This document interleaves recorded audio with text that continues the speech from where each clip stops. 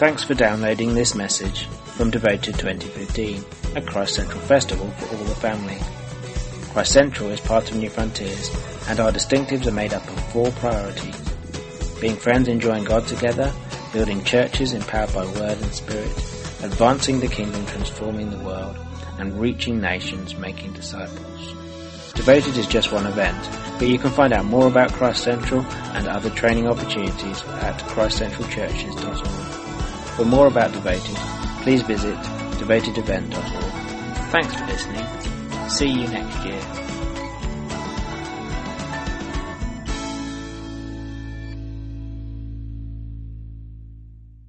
So welcome to this afternoon's seminar, and we have Adrian coming to speak to us about trusting the Bible. So my name is Graham Anns. I'm part of Jeremy's team. Just want to welcome you, but also to welcome Adrian just to speak to us this afternoon. Adrian is someone who travels around the UK as an evangelist, has a very well-known ministry. Some of you may well have heard him many, many times before. Just seeing the power of God in salvation and healing. And maybe for a number of you, you've seen God move in some of those settings. And this is an opportunity for you to hear God speaking to us about how we trust the Bible, how we can be equipped to reach out to those around us, how we can be equipped to answer questions that hopefully people are asking us about our faith. You know, that's why we're here. That's why we're on mission. You know, hopefully we are engaging with people. People are coming back to us with questions. Why do you believe that? What does the Bible say about this? And that is why we're here this afternoon. So I'd love to pray and then let Adrian come up and begin. We are going to finish in about an hour this afternoon. So we're going to finish with a Q&A time. We're going to be finishing around 3:30. So for those of you who need to go then, you'll be free to go then. So that is our timing. And so we're going to get going. We're not going to waste any more time. We're going to get on. So Father, we pray, Lord, for your presence with us this afternoon. Lord, we pray for your anointing on Adrian as he speaks to us, as he opens up your word to us, as he helps us practically. Lord, be those who are good. Lord, those who are, Lord, so wonderful with our friends. Lord, I pray for every person in this room, those, Lord, that you put alongside us, those lives, Lord, that we touch in our daily lives. Lord, we want to be able to answer questions. We want to be able to explain you. We want to be able to explain about your gospel and about the Bible. And so, Lord, we say this afternoon, will you equip us? Holy Spirit, will you come and will you equip us? Lord, we want to hear from you. So, Lord, we pray for Adrian now as he comes with your anointing. In Jesus' name. Amen. Thank you. Good afternoon, everybody. Thank you so much for coming to this seminar, which has the title, You Can't Trust the Bible. Or maybe a question, isn't the Bible really just a book of myths? And for much of my life, I would have said, yes, I think the Bible is really a book of myths. Like many people, I thought that the Bible couldn't be trusted. I didn't go to church. I didn't have any friends who went to church. I wasn't looking for God. I was perfectly happy as I was.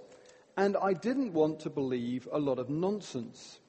I did a history degree at university, and then I became a reporter on the Times newspaper in London. And there I was trained to be cynical, trained to disbelieve everything and everyone.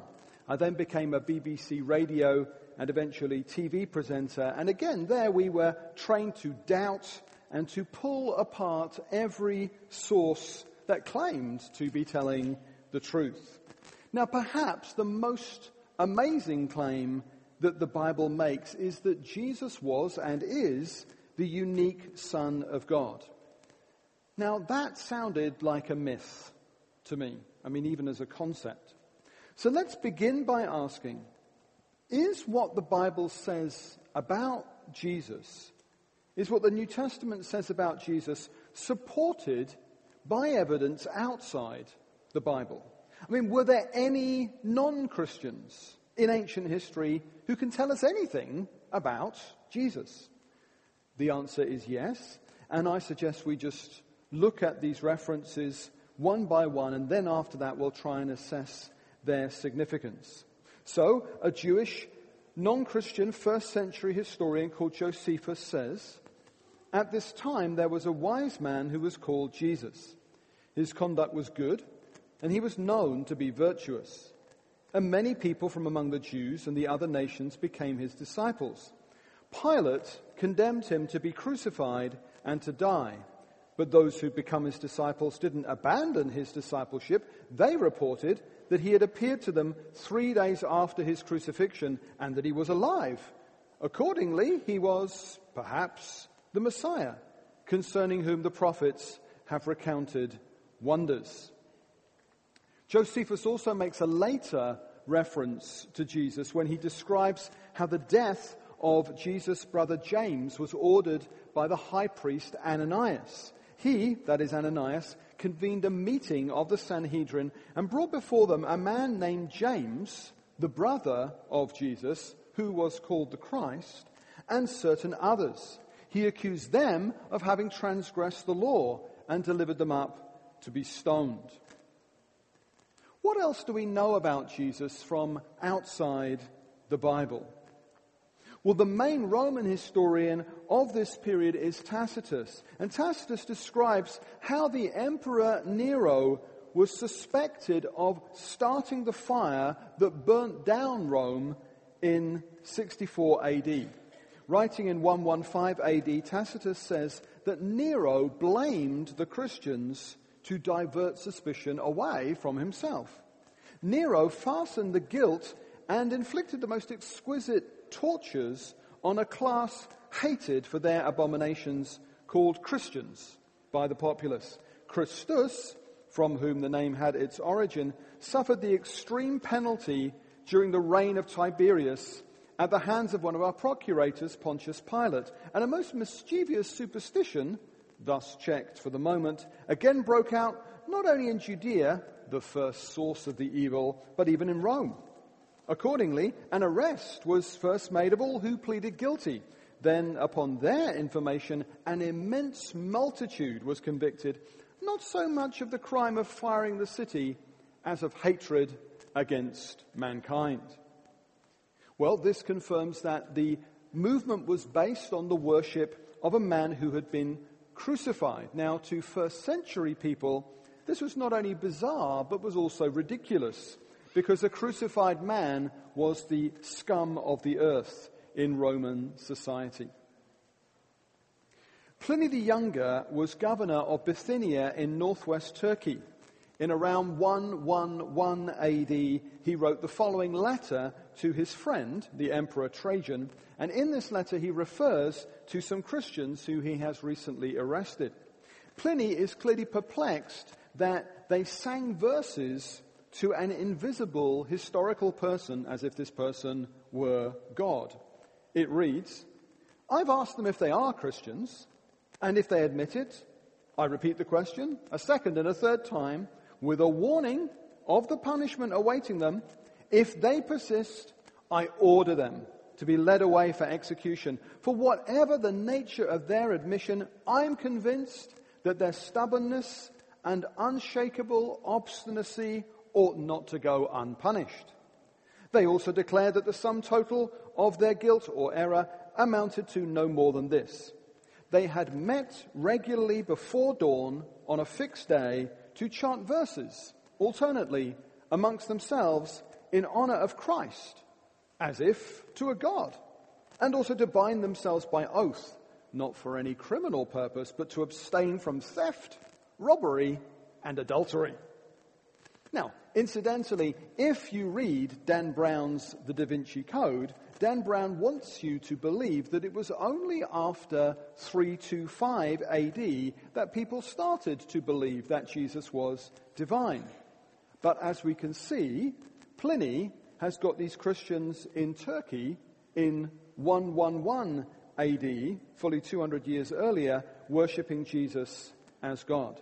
In fact, in a few minutes' time, we're going to see documentary evidence that suggests that Christians were worshipping Jesus as God immediately after his resurrection.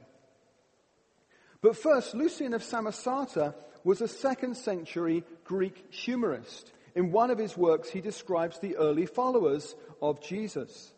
The Christians worship a man to this day, the distinguished personage who introduced their novel rites and was crucified on that account.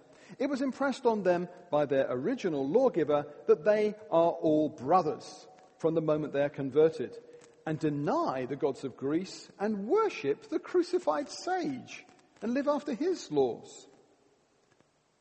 And I'll also mention just one other early anti-Christian source. This is the earliest part of something called the Jewish Babylonian Talmud, which was compiled between 70 and 200 AD. This source is scathing about Jesus. In several passages, it calls Jesus a false Messiah.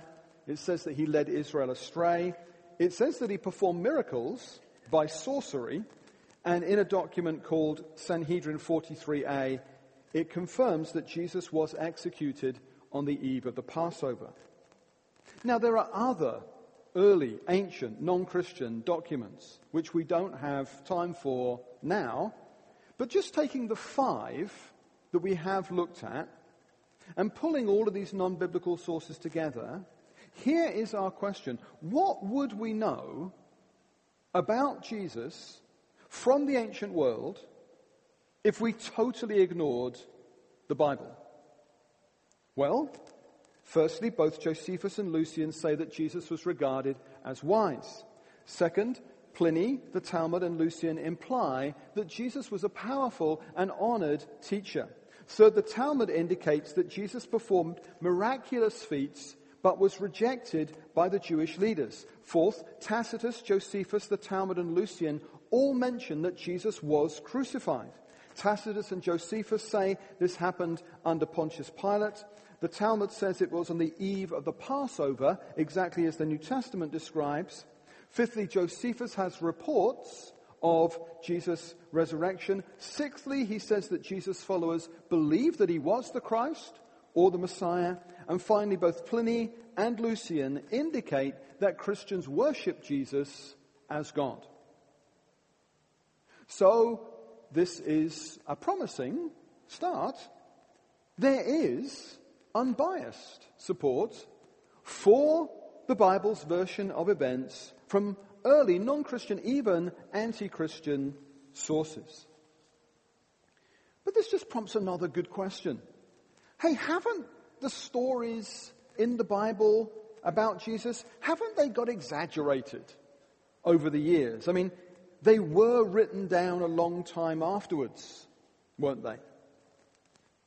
Well, Jesus died in around 33 AD, and in one of the New Testament books, a letter known as 1 Corinthians, we have got an account of the resurrection appearances of Jesus that we can date back to within a few months of the actual event. So, writing in around 55 AD, the Apostle Paul writes, "For what I received, I passed on to you." And let me just say that those words in the original Greek turn out to be the crucial ones. "For what I received, I passed on to you as of first importance, that Christ died for our sins according to the Scriptures, that he was buried, that he was raised on the 3rd day according to the Scriptures, and that he appeared to Peter and then to the 12. After that, he appeared to more than 500 of the brothers at the same time, most of whom are still living, though some have fallen asleep. Then he appeared to James, then to all the apostles, and last of all he appeared to me also, as to one abnormally born." Now this passage presents several problems for anyone suggesting that the resurrection appearances are more legendary than they are historical. First of all, writing 22 years after the resurrection, Paul reminds the Corinthians that they can test whether the resurrection has any basis in fact or not, because the majority of the 500 or so witnesses are still alive and they're willing to be interviewed. And then for a number of technical reasons to do with the actual Greek and Aramaic words in this passage. This passage is thought to contain within it a much earlier creedal statement. It is likely that Paul he collected this list of resurrection appearances shortly after his own conversion in Damascus, or later when he takes a trip to Jerusalem to meet with two leaders of the early Christian church, Peter and James. This is sometime between 35 and 38 AD. And Paul describes that trip in his letter to the Galatians, chapter 1, verses 18 to 19. Now here's the key point in all of this. It turns out, folks, there is wide agreement amongst scholars from all kinds of different backgrounds that this list of resurrection appearances was already well established when Paul collected it, sometime around 35 AD. So this list not only existed in 35 AD, but it had been around for a while when Paul picked it up, when he collected it, sometime around 35 AD. This shows that the resurrection appearances are as old as Christianity itself. This shows that the resurrection appearances are not a much later legendary development. So we have got a very early report of Jesus' resurrection. But if you're looking for the first full-length biography of Jesus, then conservative scholars argue that the first gospel, or the earliest gospel, Mark, was completed around 60 AD, and Luke shortly afterwards, probably 61 AD. Now, let's consider the dating of the Gospels. The standard dating of the Gospels in what sometimes is called liberal circles would be Mark in the 70s, Matthew and Luke in the 80s, and John in the 90s. These dates are at one end of the spectrum. But conservative scholars have presented powerful reasons recently for thinking that Mark's Gospel must have been written sometime around 60 AD. So, if Jesus died in 33 AD, that would be a time gap of 60 minus 33, a time gap of 27 years. Question. Isn't 27 years a very long time gap? Well, not if it's an eyewitness account. When I was a journalist writing for national newspapers in London, we were always waiting for politicians to publish their diaries because they were the closest to the events. Sometimes a politician will publish his or her diaries fully 30 years after they leave power, but when they do, we still regard their eyewitness account of what really happened in 10 Downing Street or the Oval Office as more reliable, more authoritative than the press reports that came out at the time. Let's take an event today where I am one of several eyewitnesses. And what if all of us who are eyewitnesses to this particular event write down our eyewitness account of what happened? Let's imagine that we put them in a book form and we hand them to Graham here on the front row. Now, what's Graham getting? Graham is getting a collection of eyewitness accounts. And the important thing, folks, is that much of the New Testament is the work of eyewitnesses. Matthew and John were two of Jesus' 12 disciples. Peter's gospel, Peter's account, is written down by Mark, who's Peter's traveling companion. But Mark himself is an actor in the New Testament story. We can see Mark there in the narrative. Meanwhile, Luke travels with Paul. Paul is an eyewitness of the resurrected Jesus. Now, if lots of eyewitnesses trooped into the witness box now, and they each described the same events, we would regard that as impressive evidence. But many people are totally unaware of any of this. Many people think that the New Testament is the product of Chinese whispers. But even if there was accidental or deliberate exaggeration going on in those years after Jesus' death. By and large, it's the original eyewitnesses who are the ones who write down the New Testament. They were in a better position than anybody else to write what really happened. So the Gospels are written too early, before Chinese whispers could ever have become a factor. Professor A.N. Sherwin-White of St. John's College, Oxford University, studied this question as a Roman historian. And he concluded that it takes 2 full or complete generations for the core truth of historical events to become corrupted by legendary embellishment. According to Dr. Sherwin-White, the Gospels, as a result, are written too early, before Chinese whispers, before accurate information about the real Jesus could have become corrupted. But hang on, that just prompts another good question. Look, even if I did accept that those original eyewitnesses, they didn't exaggerate when they wrote down what they wrote down, how do we know that the copy of what they said that we've got today, how do we know that's an accurate copy of what they originally wrote down all those years ago? I mean, this is only a copy, yeah? I mean, the original parchments have been lost. So for all we know, hey, during the copying process, all sorts of errors could have crept in. What we're asking is, how can we be sure that the New Testament is free from mistakes? The answer is that we can be sure through the science of textual criticism. We can be confident we have an accurate copy, and here is why. This table gives us a chance to compare the New Testament to other ancient books which today are considered trustworthy. Now, we don't have the originals of any of the 6 works listed here. But before they disappeared, the originals were copied. So historians look at the time gap between when the original was written. So can you see, for example, for Tacitus, the original was written in 100 AD. And the earliest surviving copy, well, the oldest surviving copy of Tacitus we have was created in 1100 AD, which is a time gap of 1,000 years. So the shorter the time gap between the original document and the earliest surviving copy, the more sure we can be that we have got an accurate copy of the original. Well, as you can see, the New Testament does really rather well by comparison. Its various books are written in between 49 and 90 AD.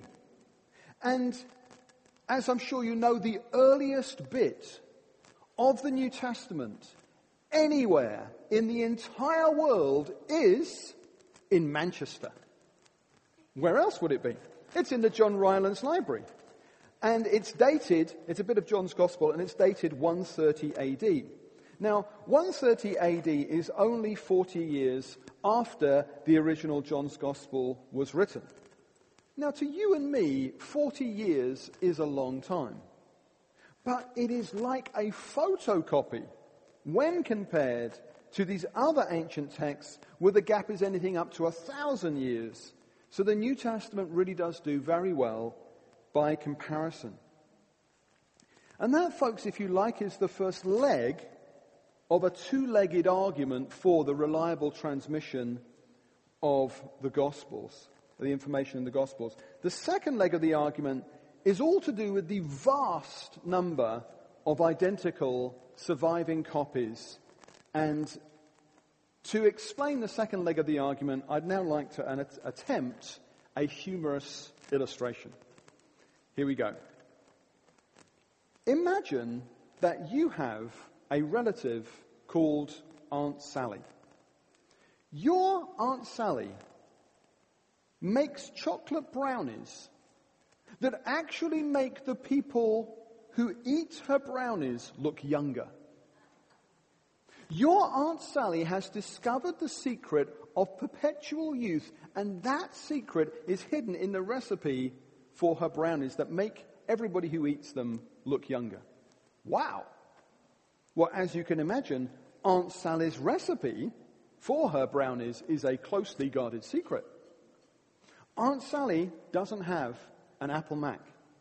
Aunt Sally doesn't have a computer. She hasn't got an iPad. She doesn't have a typewriter in her home. Aunt Sally writes down in her own handwriting her recipe for her chocolate brownies, wherein is hidden the secret of perpetual youth.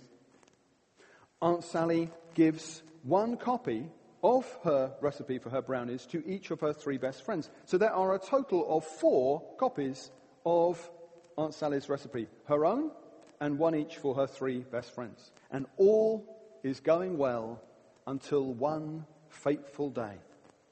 Aunt Sally's dog eats her original recipe for her chocolate brownies. In a panic, Aunt Sally gathers her 3 best friends together in a room, and she falls down on the floor and she pleads with them that she's lost her recipe. She says, "Is there anything you can do to help me?" And then each one of her 3 friends describes an unfortunate mishap. One accidentally lost her copy during a house move 2 years ago. A second inexplicably threw her copy of the recipe away. A third had her copy destroyed during a house fire. Aunt Sally breaks down in tears. Every existing copy of her recipe has been lost. She pleads with her friends, "Is there anything you can do to help me?" And then each of her 3 friends makes a dramatic confession. They say, "Sally, we never really knew how to tell you this before, but the truth is that before we lost our copy of your recipe for your brownies, each of us wrote out 10 handwritten copies of your recipe, and we gave one to each of our 10 best friends." Rather than being upset, Aunt Sally jumps up in the air and jumps for joy. She hugs her 3 best friends, rejoicing in the news that 30 copies of her recipe still exist. And so comes the great day, when Aunt Sally welcomes all 30 of these people round to her house, and they all arrive holding their recipe. And Aunt Sally takes the recipes and she lays them down on her living room carpet next to each other. Aunt Sally then gets on her hands and knees and she studies each one of these recipes, and she discovers that 27 of the 30 recipes are identical. Word for word identical. But documents 14 and 21 have comments or statements in them that none of the other 30 copies have, and the statements are not identical. Document 14 has the insertion, "Then let the brownies stand to cool," whereas document 21 just has the statement, "Let stand." Meanwhile, document 27 has a comma and the word "and" that none of the other 29 documents have. Now, here is the crucial question. Do you think that Aunt Sally can accurately reconstruct the original text of her recipe from the 30 copies? Yes!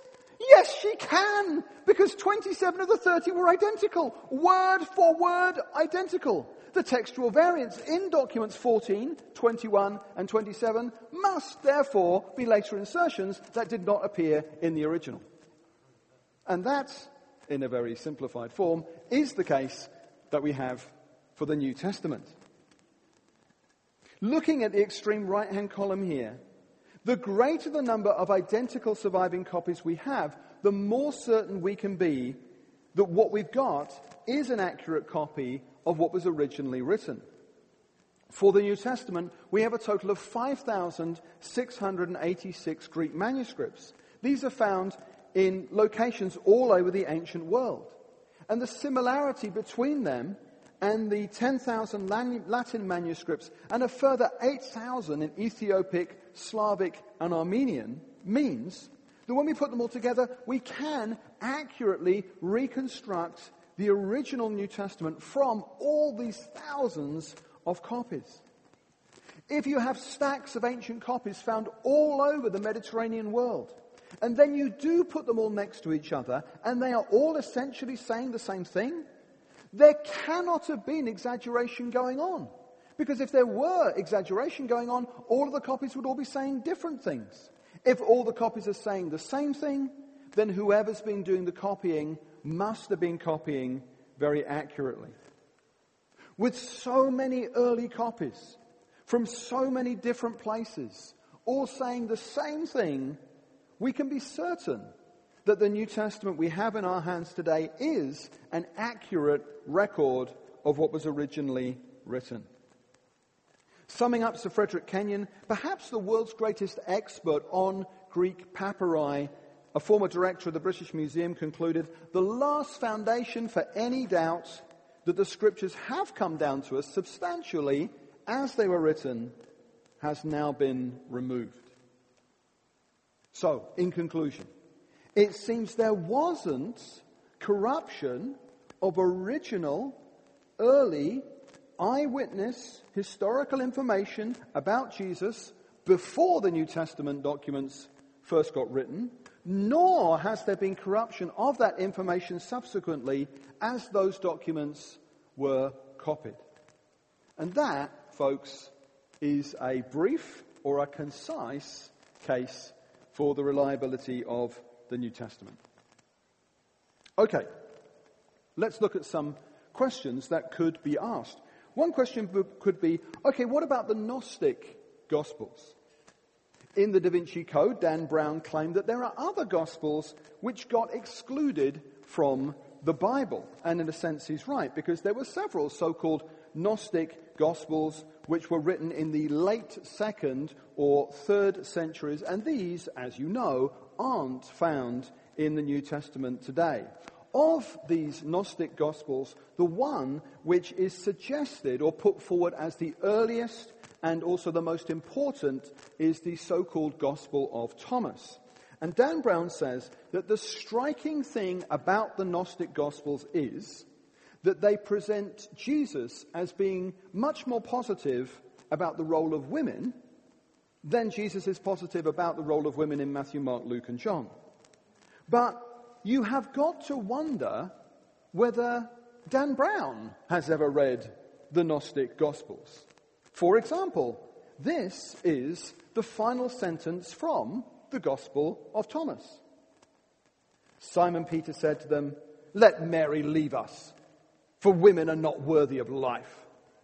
Jesus said, "I myself shall lead her in order to make her male, so that she too may become a living spirit resembling you males. For every woman who will make herself male will enter the kingdom of heaven." In other words, the only way that a woman can go to heaven, according to the Gospel of Thomas, is to become a man. This is hardly Jesus, the radical feminist. Here is another thing that Jesus says in the Gospel of Thomas. This is saying 14. Jesus said, "If you fast, you will bring sin upon yourselves. And if you pray, you'll be condemned. And if you give to charity, you'll harm your spirits."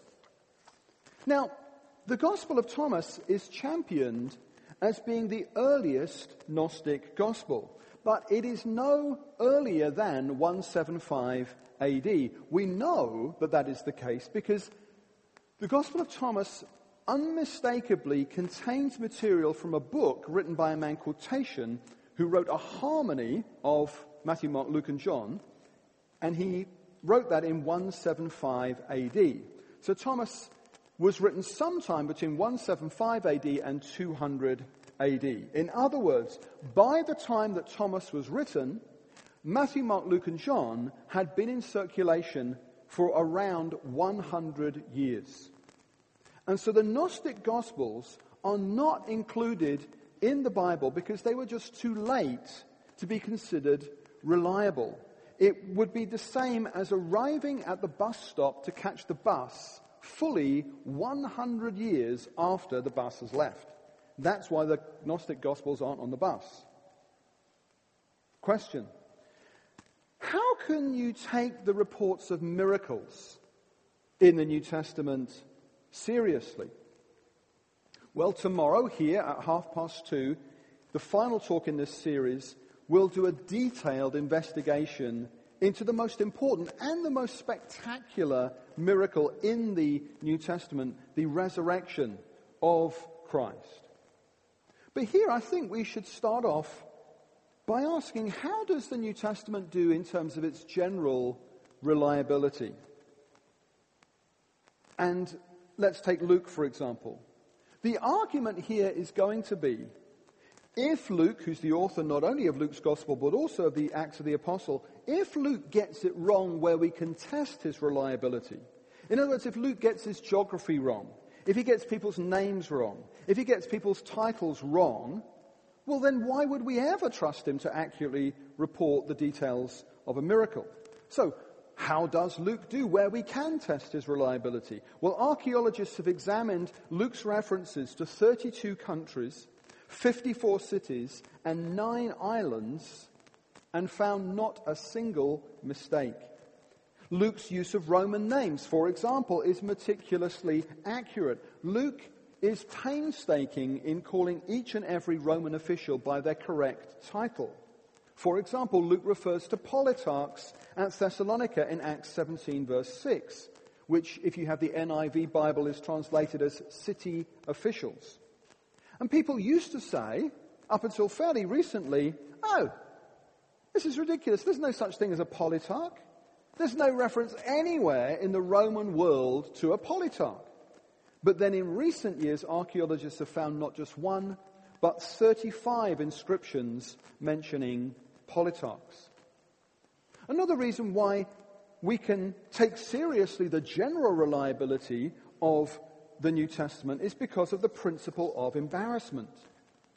What do I mean by that? Well, when you're trying to present a case to the world and make all the world won over to your version of events, you tend not to include in your presentation lots of stuff that would immediately discredit what you're trying to say in the ears and hearts and minds of the people that you're trying to persuade. And yet, in the New Testament, we have all sorts of stuff that you'd never leave in if you were fabricating Christianity. For example, it's the hard sayings of Jesus. As you know, Jesus said loads of stuff that, quite honestly, it would be a lot easier if he'd never said it. Stuff that immediately makes you want to turn and walk away and say, no, I don't want anything to do with this. Even as Jesus is saying things like, if you want to follow me and be my disciple, you need to first of all eat my flesh and secondly drink my blood. And even in the Gospels, people, even his disciples, leave him at that point. You know, yuck! That's the last thing I want to do. I don't want to have anything to do with this. If you were fabricating Christianity, then when Jesus goes back to his hometown, I'd have them decking out the bunting, I'd have them cheering from the rafters, I'd have loads of miracles. But when Jesus goes back to Nazareth, they're completely unimpressed. They say, oh, no, you can't be for real. We know who you are. Look, here are your brothers, there's your mum. And Jesus can't do any miracles in Nazareth. You'd never leave this stuff in. All through the Gospels, the disciples are portrayed as being arrogant and vain. And yet these are the guys, the 12 guys who are supposed to take the ball down the field and evangelize the world. And yet in the actual documents, they're totally discredited as self-seeking and arrogant and vain. And they're frequently told off by Jesus. And Jesus is regularly exasperated by their lack of faith. They're not champions of the new religion. He's completely fed up with them. And yet this is the bloke who's right there telling you all this stuff. In the Gospels, we see Peter denying Jesus.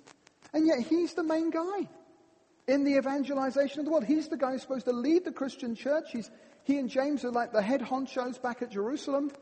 And yet there, in the actual story, he denies Jesus. You'd never leave that in. Mark's whole portrayal of Peter is unflattering. And yet this is Peter's gospel. Mark is the guy who writes it down, but it's Peter's message. And that even in Mark's gospel, Peter's gospel, Peter comes off really badly. And he always gets it wrong. He jumps to the wrong conclusion. He lets the side down. Now, perhaps even more significantly, when it comes to the crucial moment, the decisive moment where you could actually test if Christianity is true or not, Jesus stakes everything on his claim that to back up my claim to be God, I'm going to physically rise from the dead. And at the crucial moment, the first witnesses both to the empty tomb and to the resurrection are women. To which we would say, so what? Obviously. But, unfortunately, in Roman culture at the time, in Jewish culture at the time, and in Greek culture at the time, in the first century, a woman's testimony was not admissible in a court of law. And yet, the key star witnesses, both of the empty tomb and of the resurrection, are women, which would immediately have discredited the whole religion in the ears, minds, and hearts of the very people they were trying to dissuade. They were trying to persuade because they would have thought, well, we wouldn't take that seriously. And so you'd never leave this stuff in. Particularly as John tells us at the end of his gospel that he is deliberately leaving stuff out. John says, look, I've got too much material. I've had to be selective. I've had to leave most of my material out. You've just got some edited highlights. Now, if that's what the gospel writers are doing, why on earth would they leave all this embarrassing, discrediting stuff in? Well, the most likely explanation is because, you know what? Actually, women were the first witnesses of the empty tomb and the resurrected Jesus. And that's what the disciples were really like, and that's why they come over so poorly in the Gospels. So they just wrote down what really happened. Well, what about the actual miraculous claims? Well, let me briefly mention this book, which is written by Dr. Craig S. Keener. And he was writing a commentary on the book of Acts. It just so happens Keener's married to a lady who's experienced a spectacular modern-day miracle. And so he's gathering, kind of in his spare time, all these miracle accounts from today around the world. He's collating all this information. And his footnotes for his commentary on Acts are getting bigger and bigger and bigger and bigger and bigger. Because he's got all these, by the way, this sort of thing still happens today. And here's my most recent visit to Sierra Leone. And there I saw, and it's getting more and more until eventually it just becomes too big. And he thinks, oh no, I'm going to have to separate out my Acts commentary, which you can get. And I'm now going to write a 2-volume account of all the modern miracles that I've been researching. Now, why am I telling you this? Because where does this objection, you can't take miracles seriously, come from? Well, it's a European thing. And it developed during the Enlightenment principally because there was a Scottish Enlightenment philosopher called David Hume, and he argued very persuasively and influentially that you cannot take miracles seriously because miracles contradict human experience. So as soon as you hear a miracle story, you know it can't be real because miracles don't happen because that contradicts human experience. And Keener has demonstrated that you can no longer argue that way. Why? Because there are literally millions of people living today who are claiming to be experiencing miracles. These are not just people in the majority world, south of the equator. These are people also living in Europe and in North America. There are literally millions of people who are claiming today to be experiencing miracles, so you can no longer say, oh, well, obviously miracles can't be real because, nobody experiences anything like that today. Clearly, people do make these miracle claims today in vast numbers.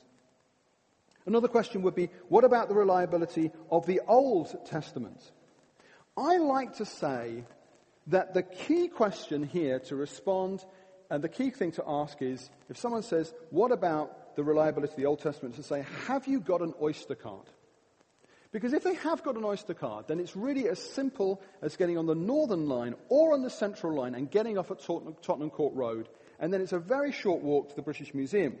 And the great thing about being British is that during the great days of the British Empire, British people went all over the world, all over the ancient world, plundering all the goods of, for example, the Babylonians and the Assyrians and the Persians, and carted it back to Tottenham Court Road, where you can see it for free.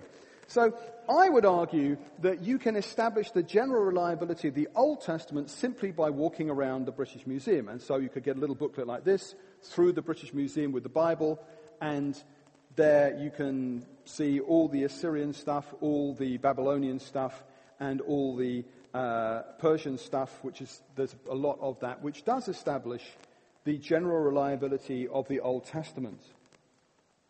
Also, in 1947, there was a significant moment when a shepherd boy in En-Gedi by the Dead Sea lost one of his goats. And the way he was trying to find his goat was by picking up stones and chucking them into caves, hoping for a bleating noise indicating, there's my lost goat. Actually, what he heard was the cracking of pottery, which intrigued him. So he climbs up into this cave and makes probably the greatest archaeological discovery of the 20th century. He finds the Dead Sea Scrolls. And there, folks, in a single bound, we were able to test the reliable transmission of the Old Testament. Why? Because in one of those pots, we found a copy of the entire book of Isaiah that is fully 1,000 years older than the copy of Isaiah that we were working with until 1947. So if you have a Bible printed, published in 1946, the Bible that you've got today is working with a copy of Isaiah that is 1,000 years more ancient than the 1946 one. And of course, where there are any textual variations, you can see those tiny letters at the bottom in the footnotes. That's where you've got a difference between the received text and the Dead Sea Scrolls text. And you'll see there are no significant differences. There are tiny differences. Question: isn't it widely accepted that the Josephus passage about Jesus has been corrupted by Christian interpolation? Yes, that's why I didn't use it. I used a 10th century Arabic version. And of course, no one is suggesting that the second reference I used from Josephus has suffered any interpolation. But anyway, you can use the Arabic version, which hasn't been corrupted. Another question: what about Bart Ehrman? Have you heard of Bart Ehrman? He's a Wheaton College graduate, the same college where Billy Graham studied. So he's from an evangelical background, but has written books about textual variants. So, for example, one of them is called Misquoting Jesus. But what doesn't get into popular currency is the fact that even Bart Ehrman has conceded that no significant doctrine is at stake. He's written a book about textual variants, but then he's actually conceded, look, whatever these all amount to, no doctrine of Christianity is at stake with all these textual variants. So it seems to me that the main thing that Bart Ehrman has done is said to us, you know that bit at the end of Mark 16, like the last bit? That actually wasn't in the original earliest manuscripts. And you know that story about Jesus and the woman caught in adultery in John 7, John 8? That actually wasn't in the earliest original text. But we already knew that that was the case, because in your Bible and in my Bible for ages and ages, when it gets to that bit, there's like a massive space, yeah? And then it says in capital letters, the earliest documents do not have the bit that follows. And if you get the ESV, they've got loads of footnotes and everything. They get to those bits, there's absolutely no footnotes at all. And then they carry on. So we already knew that those bits weren't in the earliest and most reliable manuscripts. And that seems to be his main contribution. What about a typical Muslim challenge? Have you heard this? Where Christians are challenged on the basis of Mark 16 to drink deadly poison. So, you're saying that your book is the Word of God. Here's a simple test. Here's some poison. Drink that and I'll believe what you say. Well, Bart Ehrman, of course, his studies are all about that bit of Mark 16 isn't in the most reliable and earliest documents. So I would never build, if you're preaching on Mark 16, you wouldn't want to build a theology on that passage. And so you wouldn't want to build a theology of poison drinking on this, because for all we know, that passage could be 200-300 years later. It may well not be, and almost certainly wasn't part of the original Mark's Gospel. Just a couple more quick things before we invite questions, and I'll invite questions in about 2 minutes' time. Aren't the Gospels just propaganda? I don't think so. I think when you read the first 4 verses of Luke's Gospel, I think you're looking at someone who's seriously interested in reporting history. Isn't this just a case of history being written by the winners? Definitely not, because these documents are written 250 years before Christianity wins. The New Testament documents are written at a time when Christianity is losing. People are getting killed all over the shop. There's persecution. There's all sorts of terrible things going on. It's a oppressed minority. Christianity isn't winning till fully 250 years later. Last question before I invite you guys to put your hands up, ask anything you'd like. You might be wondering, look, is anybody actually persuaded by all this stuff?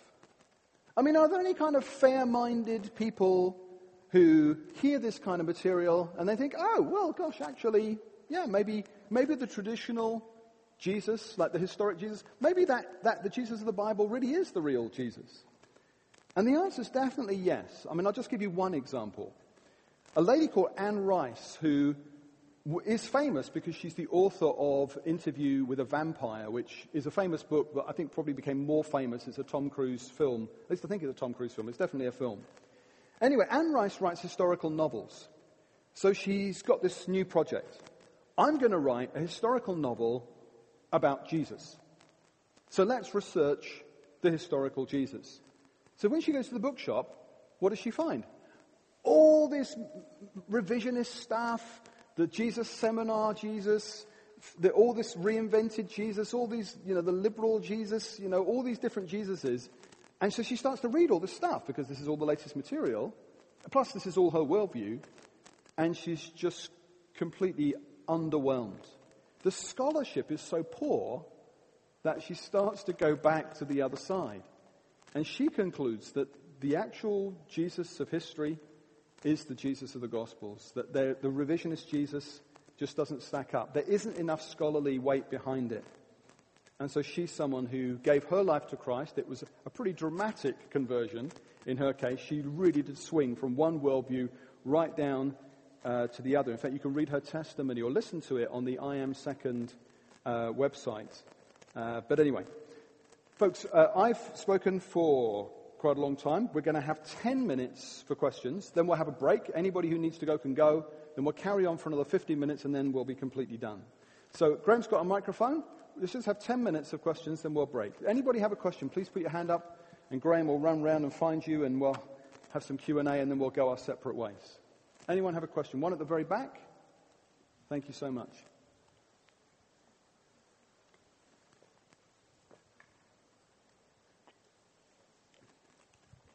Hello. Hello. Thank you very much. I read a book over the summer that was terrible. I actually stopped reading it halfway through, but one of it's called The Fifth Gospel. Yeah. It caught my eye. I've never really read those sort of Dan Brown books, but one of the main things in that was in comparing sort of John's Gospel from Synoptic Gospels and drawing out, there was a point in it drawing out how timeline changes, how there's lots of timeline changes between how John puts things and orders things compared to Synoptic Gospels, and the reasons behind that are similar to probably what you said, but more about the Gospel writers writing with an agenda and with a kind of a vision of who the Jesus they wanted to paint was. How do you respond to that kind of thing? Okay, thank you so much. This is a really good question about the very striking difference between John and the so-called synoptic Gospels of Matthew, Mark, and Luke. There's no doubt that John writes from a different perspective, although to be fair to John, he does actually tell us that. He does actually say that he's got a particular view that he wants to, he talks about the editorial process at the end of his Gospel. I would say that it's really worthwhile to do a little exercise where you ignore John and you just see how much of the Jesus that we know and love can you get from just Matthew, Mark, Luke. And it's amazing how much you can get. So in the Synoptic Gospels, you've got Jesus, for example, the last bit in Matthew 28, where Jesus tells people to baptize in the name of the Father, the Son, and the Holy Spirit. Clearly there, he is talking about himself as God. Also, you've got the I am statements at his trial, where Jesus talks about, remember he's a carpenter, and he talks about how in the future he's going to come back on clouds, and he's going to judge everyone that's ever lived. You've got Matthew 25, where Jesus is talking, again, this is a carpenter talking to you, and he's going to sit in judgment on everyone who's ever lived, and he's going to separate everybody who's ever lived into sheep and goats. He's going to be the judge at the last judgment. So it's not just in John's Gospel that you get this divine Jesus. The divine Jesus is very much there in Matthew, Mark, and Luke. It's true that the Christology is more developed in John, but I think you can definitely get the same doctrines, key doctrines from Matthew, Mark, and Luke. As regards your question about the ordering of events, there are some of them where you can take, for example, when Jesus does the overturning of the tables. This is the first thing that comes to mind as you ask me the question, okay? So the first thing that comes to mind is, when did that happen? And I think John's got it early on, as far as I can remember. It's possible that there were more than one occasion when Jesus cleansed the temple. I mean, that could be a very simple solution. Can I also say that with virtually all these questions, I find that in the NIV Study Bible or the ESV Study Bible, there is almost always a plausible, easily understandable way of reconciling some of these Bible difficulties.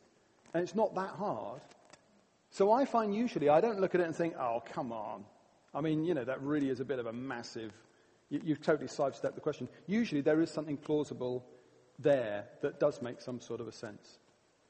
It's a great question. Any others? Take a couple more and then we'll have a break. Anybody else have a question?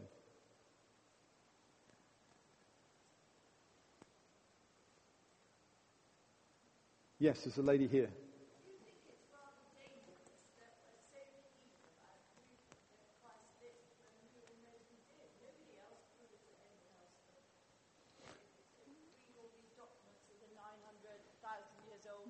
Yeah. Nobody's worried about proving them.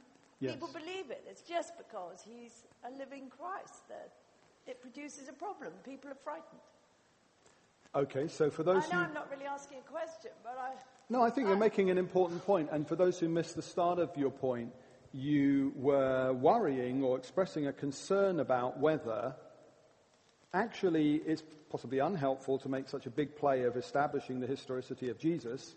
For example, all these other people, like Caesar's Gallic War, you don't get people going around trying to persuade people that Julius Caesar really existed. And I think the answer has to be, what is at stake? So, let's imagine it really is the case that of all the people that's ever lived, there is one unique individual who does rather fit into a different category because he really was God in the person of human being. It would be rather important that the greatest number of people knew about that if this person was claiming, I am the way, the truth, and the life. No one comes to the Father except through me. Now let's imagine that an almost equal number of people currently living, of the 7 billion people alive today, 1.3 billion of them are absolutely committed to a different version of the same historical person.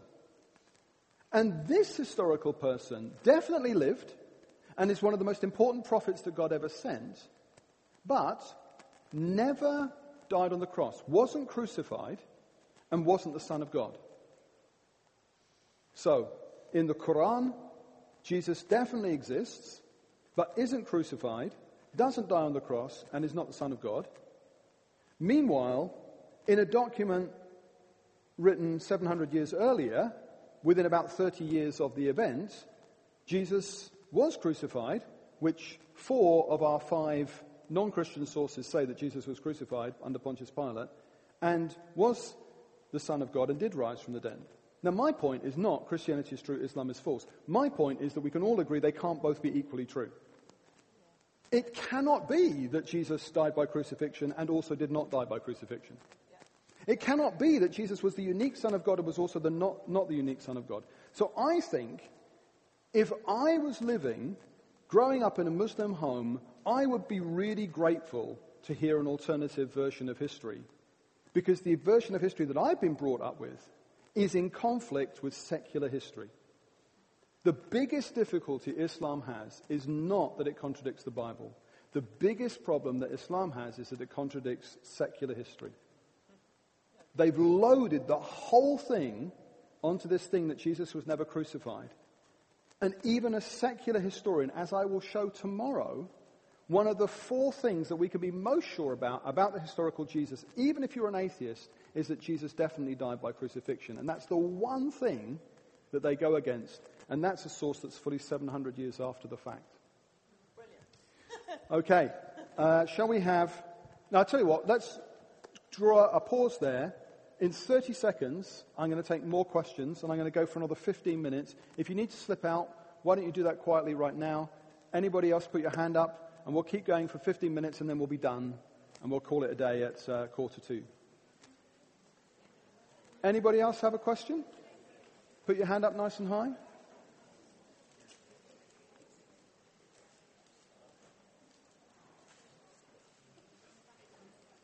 Any other questions? Yes, there's a young man over here. Oh, there's one there as well. Go for it. Thank you, Adrian. You talked quite a lot about the accuracy of copying versions of the Bible or the Bible down through the ages. One of the things we might often get hit with is, well, you've got umpteen translations. Is that really helpful? Yes. Yeah. This is one of those things that when you're talking to people about the Christian faith, you hear again and again and again. But when you are familiar with the business of Bible translation, this wouldn't be one of the things you'd be worried about. Particularly if you are using English as your first language. If you have English as your first language, you are batting on the best batting wicket ever. I mean, you've got so many good reasons to trust the reliability of the translations you're receiving. But we're in a much stronger position than our parents or our grandparents are on this subject, because we can say something that our parents and our grandparents could never say. We can say to people, if you're really genuinely concerned about the accuracy of the translation, all you need to do is get an internet connection. Because if you have an internet connection, what's happening right now is that New Testament scholars are going around the world with high-resolution cameras photographing the earliest documents. And because you can now view those online, if you can find 3 years of your life, you can teach yourself to read and write New Testament Greek.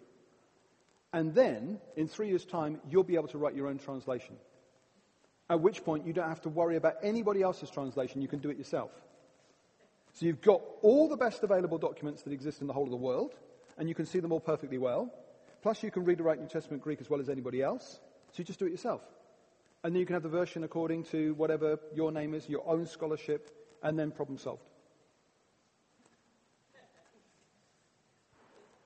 Any other questions? Yes, one over here. You talked about Islam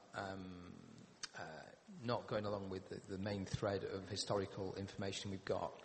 Do you think that's a reason why certain terrorist groups are destroying holy sites? To destroy the evidence?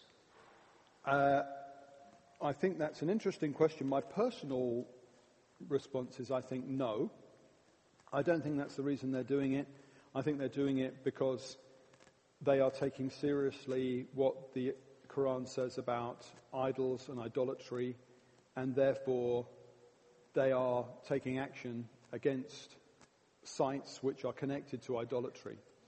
I'm not sure they're doing it to destroy evidence that would undermine the historicity of Islam, because, of course, they're in absolutely no doubt about the historicity of Islam. Now, what will be much more interesting is to see what happens from now on, because within the last 12 months, scholars researching the origins of the Quran, remember, everybody agrees that the Quran was written down sometime after the life of Muhammad, so there definitely was a time gap. A Muslim will be totally happy to say this. Within the last 12 months, we've got significant scholarship that actually originates with Muslim scholars, but is now being put forward by people like Jay Smith. And if you go on to the New Day website, you can hear Jay talking about this scholarship at New Day just 3 weeks ago, which now presents a clear case for the original Quran being different from the Quran that we have today. Now, if that were to get popularly disseminated, then I think you could well see terrorist attacks targeted at those scholars who aren't necessarily Christians, And I think you would possibly see exactly what you're talking about. You would then see attacks, not just on cartoons of the prophet, but you'd see attacks on Oxford University academics, which would be a scary thing, and gives us all pause for thought that I don't know of any other worldview that's saying if you contradict my worldview, you're not long for this life, but that is what they would say. Any other questions? There's one on the very back row there in the centre.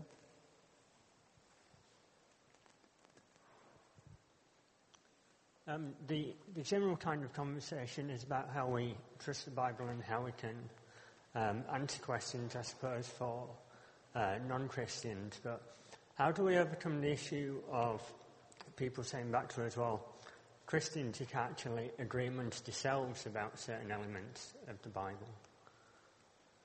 Well, that's a really important point. I think if somebody feels, oh, look, Christians disagree so much that does fog things or muddy the waters. I think if they said that, I would then say, okay, what particularly did you have in mind? So if they can then give me a specific example where Christians agree about something that really is fundamental to the Christian faith. For example, did Jesus really die on the cross? Did he really rise from the dead? Those kind of questions. Well, then we would have a big problem.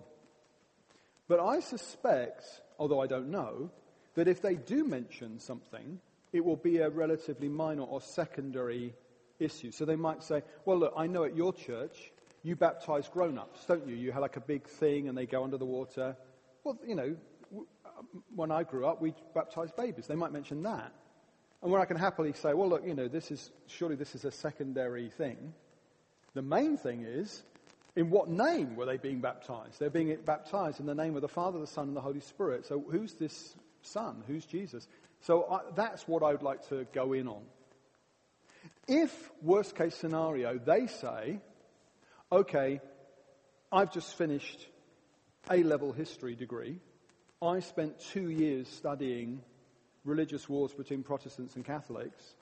Seems to me they're disagreeing about how we are saved.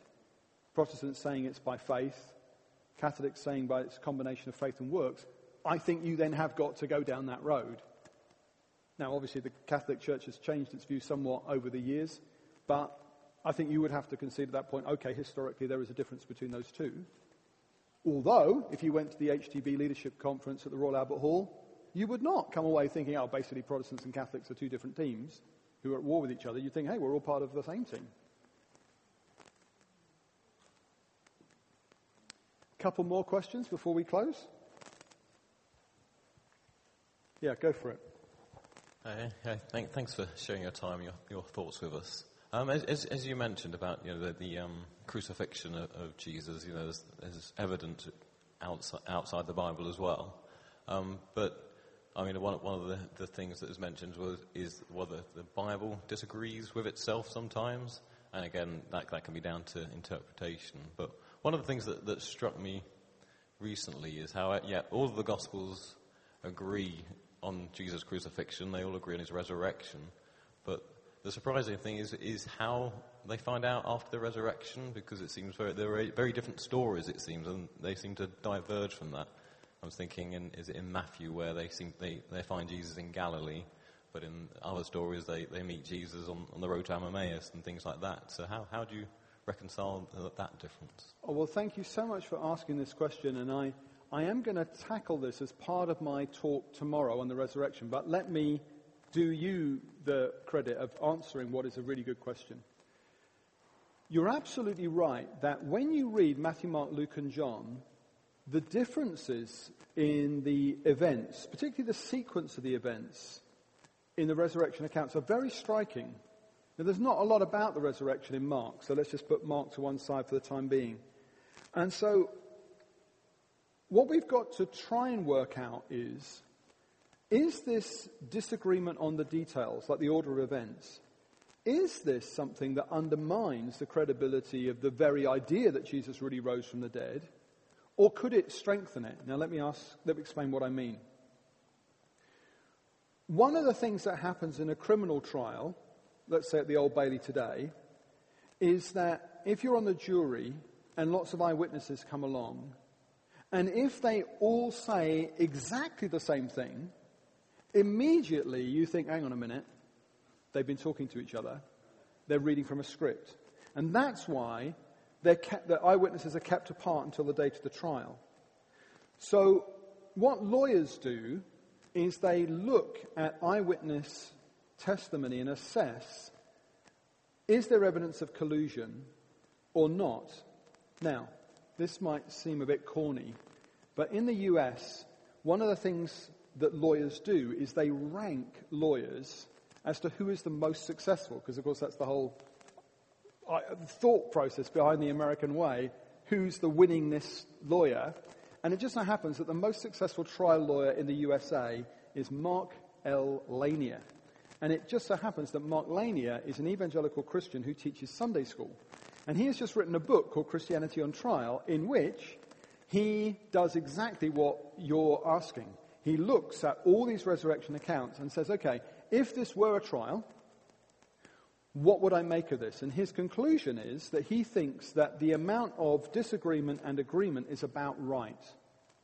So he backs up Simon Greenleaf, who's a Harvard Law School professor of many years ago, who put forward the idea that the amount of agreement and the amount of disagreement is about right. Let me give you one example from my own life. When I was a newspaper reporter, the first match report I ever did for the Independent newspaper, where I was really hoping to do well, plus it was the only Premiership match on that night, was as Crystal Palace versus Aston Villa. And in the first half, Crystal Palace scored the only goal of the game, and they won 1-0. And although all of us agreed on who had scored the goal, we all disagreed about who crossed the ball. So the following day in all the newspapers, you had all these different you had the Adrian Holloway version of events, and I said it was whoever it was, Mark Bright. Somebody else says it's Ian Wright. Somebody else said it was somebody else. But we all agreed on the fact that Palace had won, and we all agreed on the goal scorer. So anyway, these lawyers have looked at the differences, and they've said, yeah, okay, there's differences about the number of angels, but is that really surprising? Because I might see 2 angels from where I'm standing, but you might only encounter one from your perspective. The 2 disciples on the road to Emmaus, well, they clearly are separate chronologically from all the other stuff that's going on. And then there are other disciples we don't necessarily know what their names were. And so Lanier presents an attempt to bring all of these resurrection accounts into one. In fact, William Lane Craig has done the same thing. So I think the best thing to do would be to read one of these attempts to harmonize the different detailed stories of the resurrection accounts and then decide, do I think this has credibility?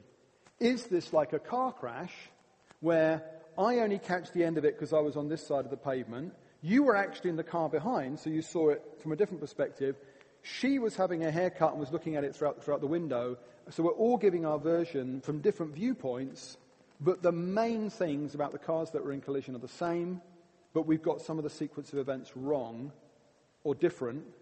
Doesn't necessarily mean that what we're saying about the car crash is fundamentally flawed because we have different versions.